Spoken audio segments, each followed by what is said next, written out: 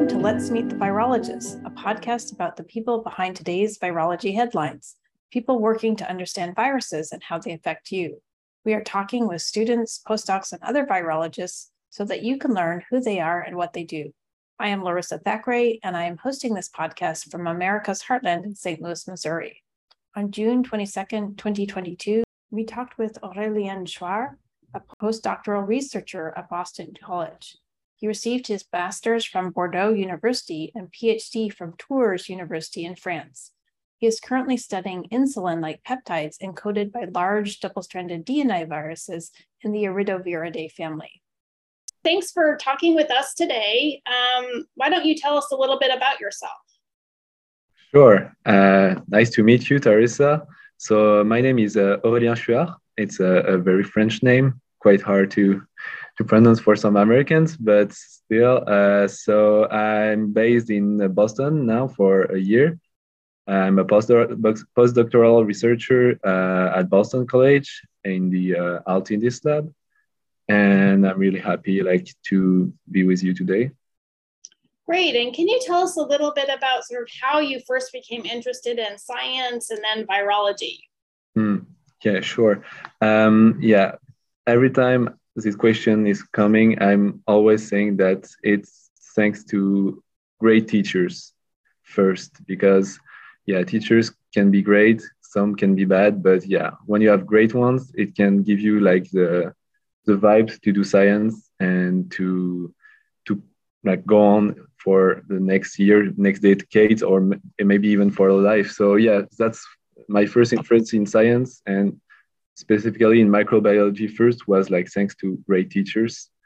And then can you tell us a little bit about sort of the path that you followed to get where you are now? So how did you sort of end up in your undergrad or your graduate institution, this kind of a thing?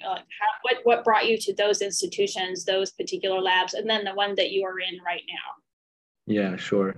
As I say, I have great teachers in high school, and I was already taking some lessons, biology, specialized biology, in microbiology specifically. And so just after high school in French, we have the different paths to choose. I choose first to go on a technical degree on biology. Of course, it was more industrial, a bit medical, and so I follow this pathway to just get my first degree as soon as possible, and basically just after that maybe go to work directly. So it was 2 years after high school graduation, but after that I learned more and more about the theory of biology, and I was I want to learn more and more. So finally, after this technical degree, I went to college.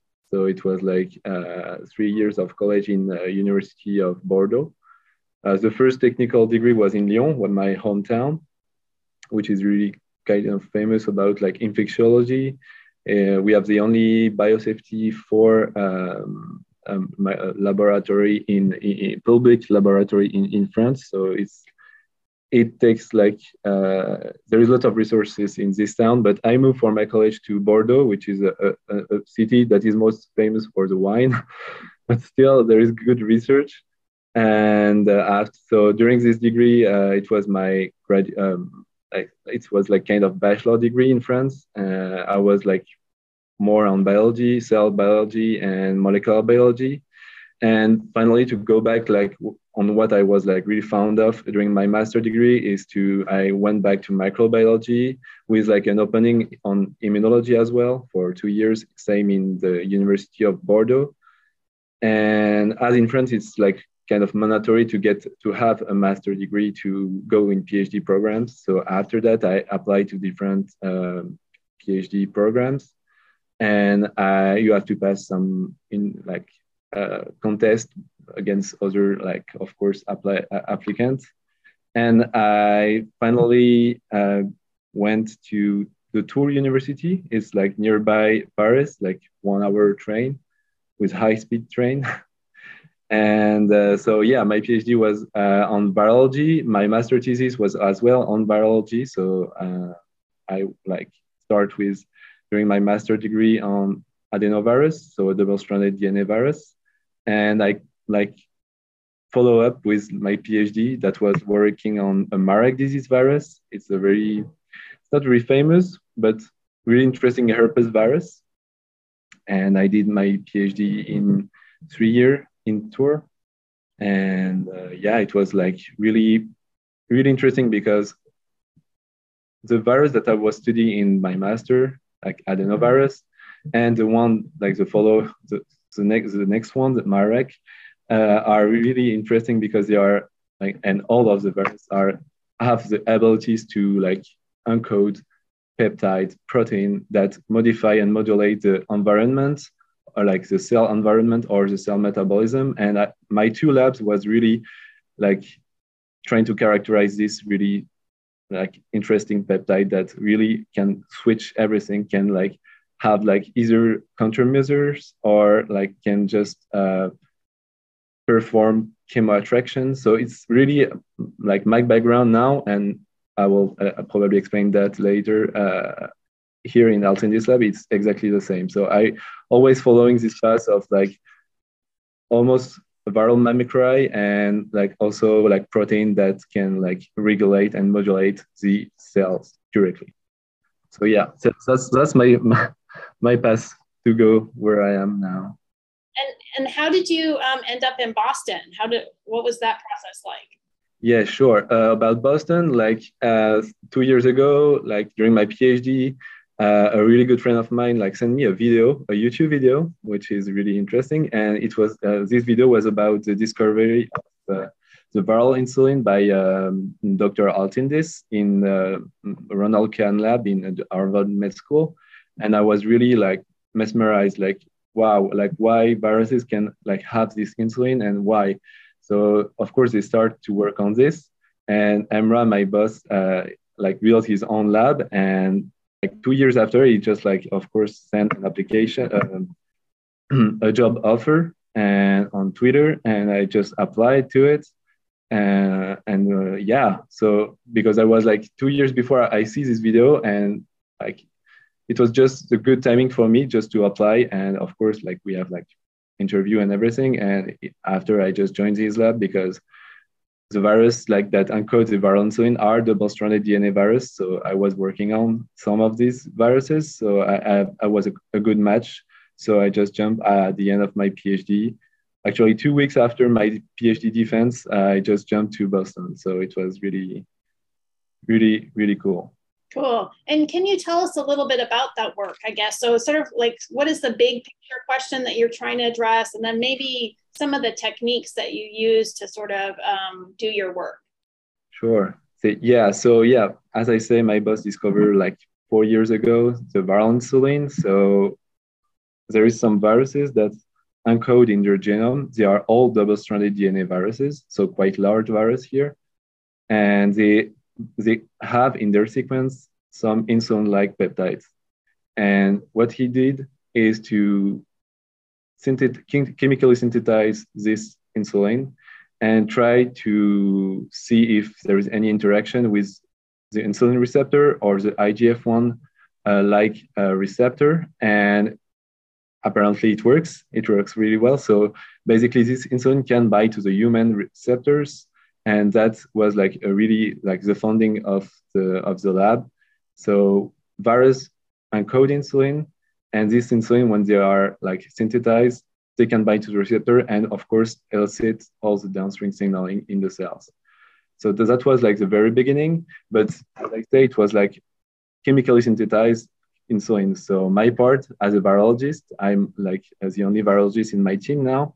It's really a challenge. So is to really understand taking the virus, like all the viruses that we have in the lab, and to understand what is the real function of this viral insulin in the viral cycle, and not only on the receptor. We have like good, really talented biochemists in the team, and they are like doing a great job on this aspect. But on the viral aspect, this is what I'm hired, and that's the goal.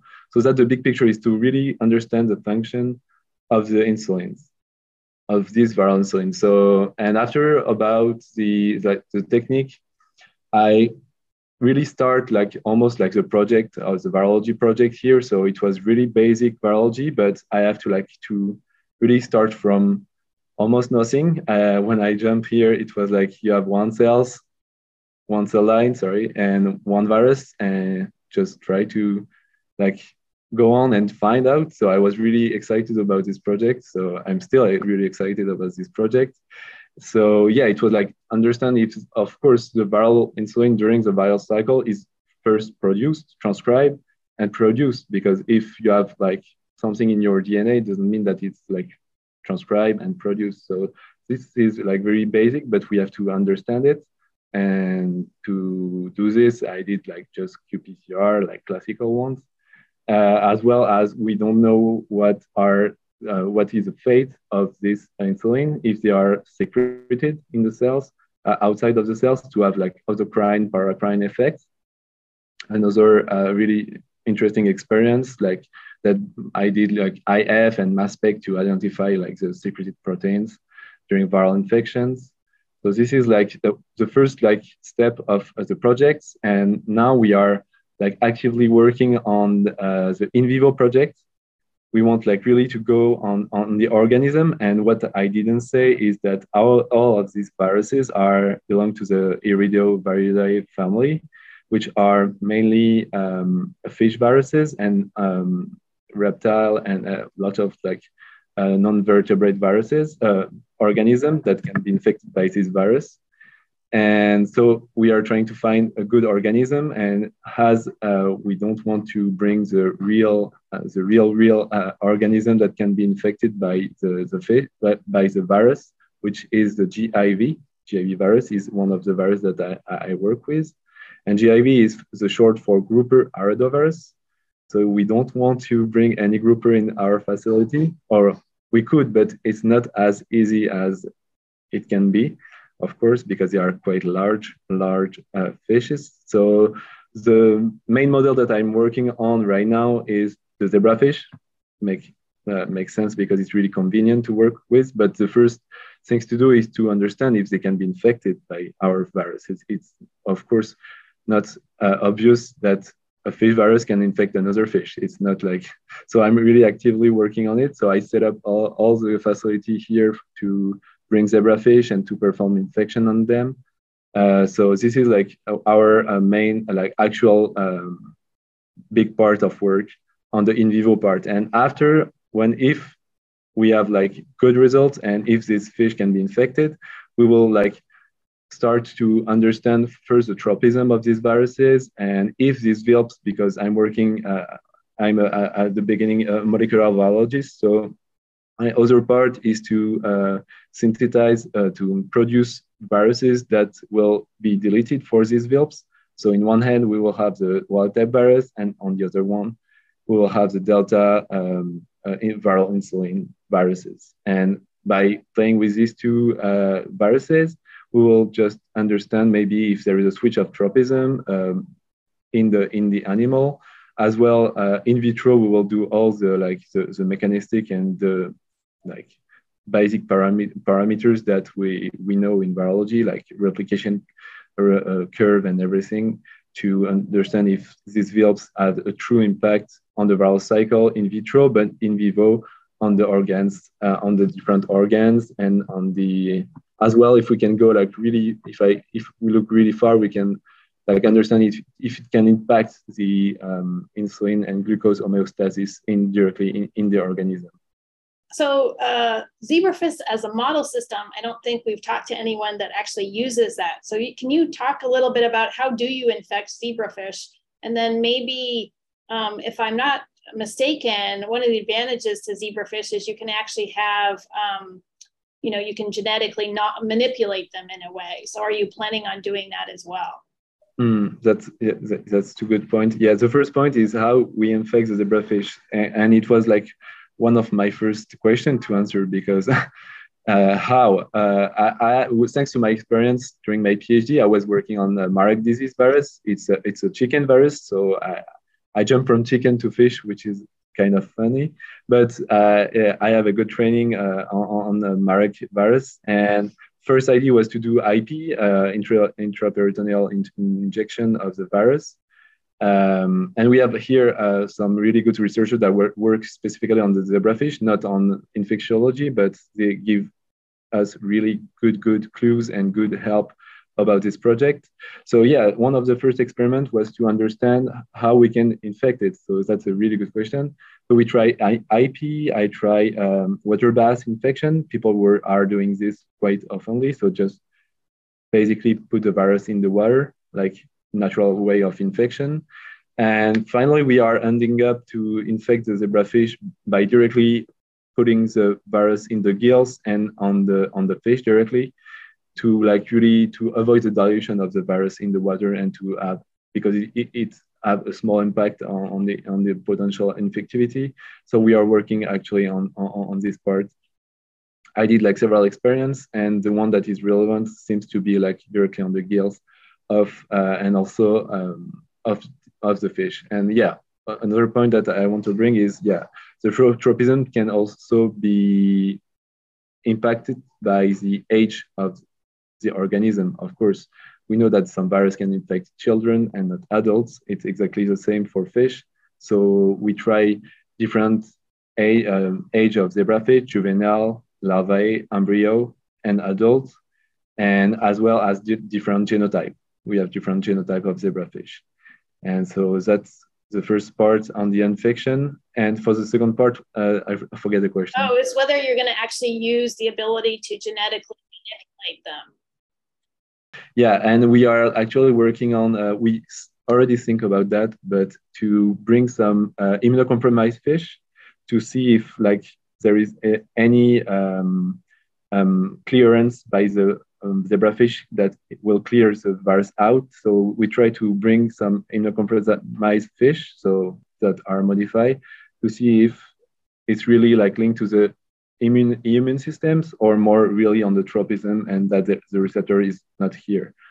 So we are not like actively working on some modified fish, because like we have so much things to do right now. But in the future, why not? Yeah, to like just suppress the interferon response in some fish and see if like this very specific virus can be like the curve and the growth of this virus can be modified. Yeah.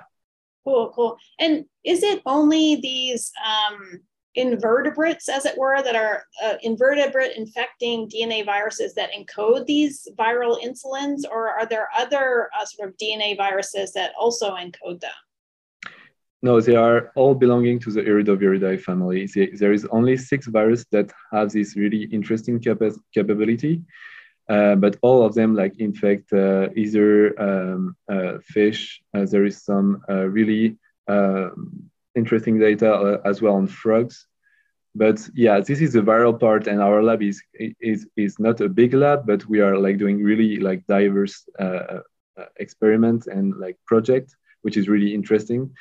And another project that was just like published like really recently in PNAS, like our lab show as well that there is some bacteria that encode this insulin, and this bacteria could be involved in some onset of diabetes. So that's really interesting, and we just like our team just published a really interesting paper about that. So there is not only viruses, there is as well bacteria and other microorganisms that like encode this environmental insulin. So there is viruses, but bacteria.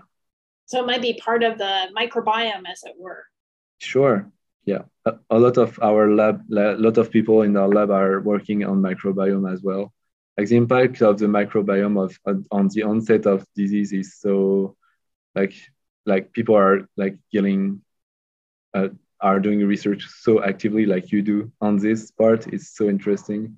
And as well for diabetes, there is like people that show that there is a higher prevalence of some subtype of enteroviruses in type 1 diabetes patients versus the lean.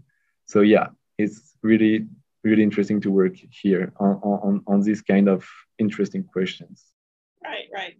Cool. And are you presenting some of this work at ASV this year or? Sure. Yeah, I have a poster that I will present in Madison. It will be great to present here in person.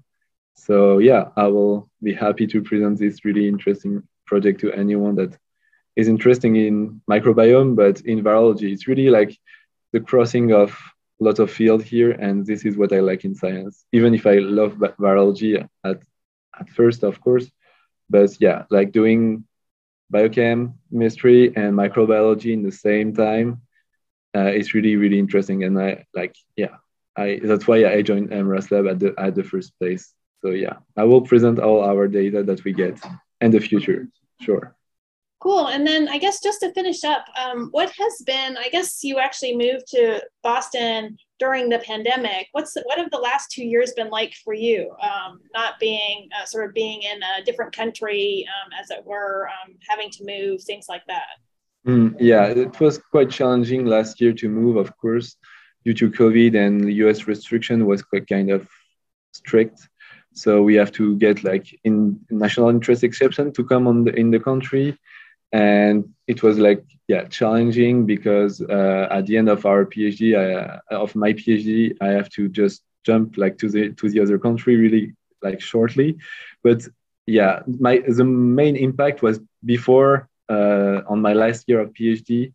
It was really hard here because we locked down the country, and the lab was closed, and so we have to stop lots of really nice experiment on my last year.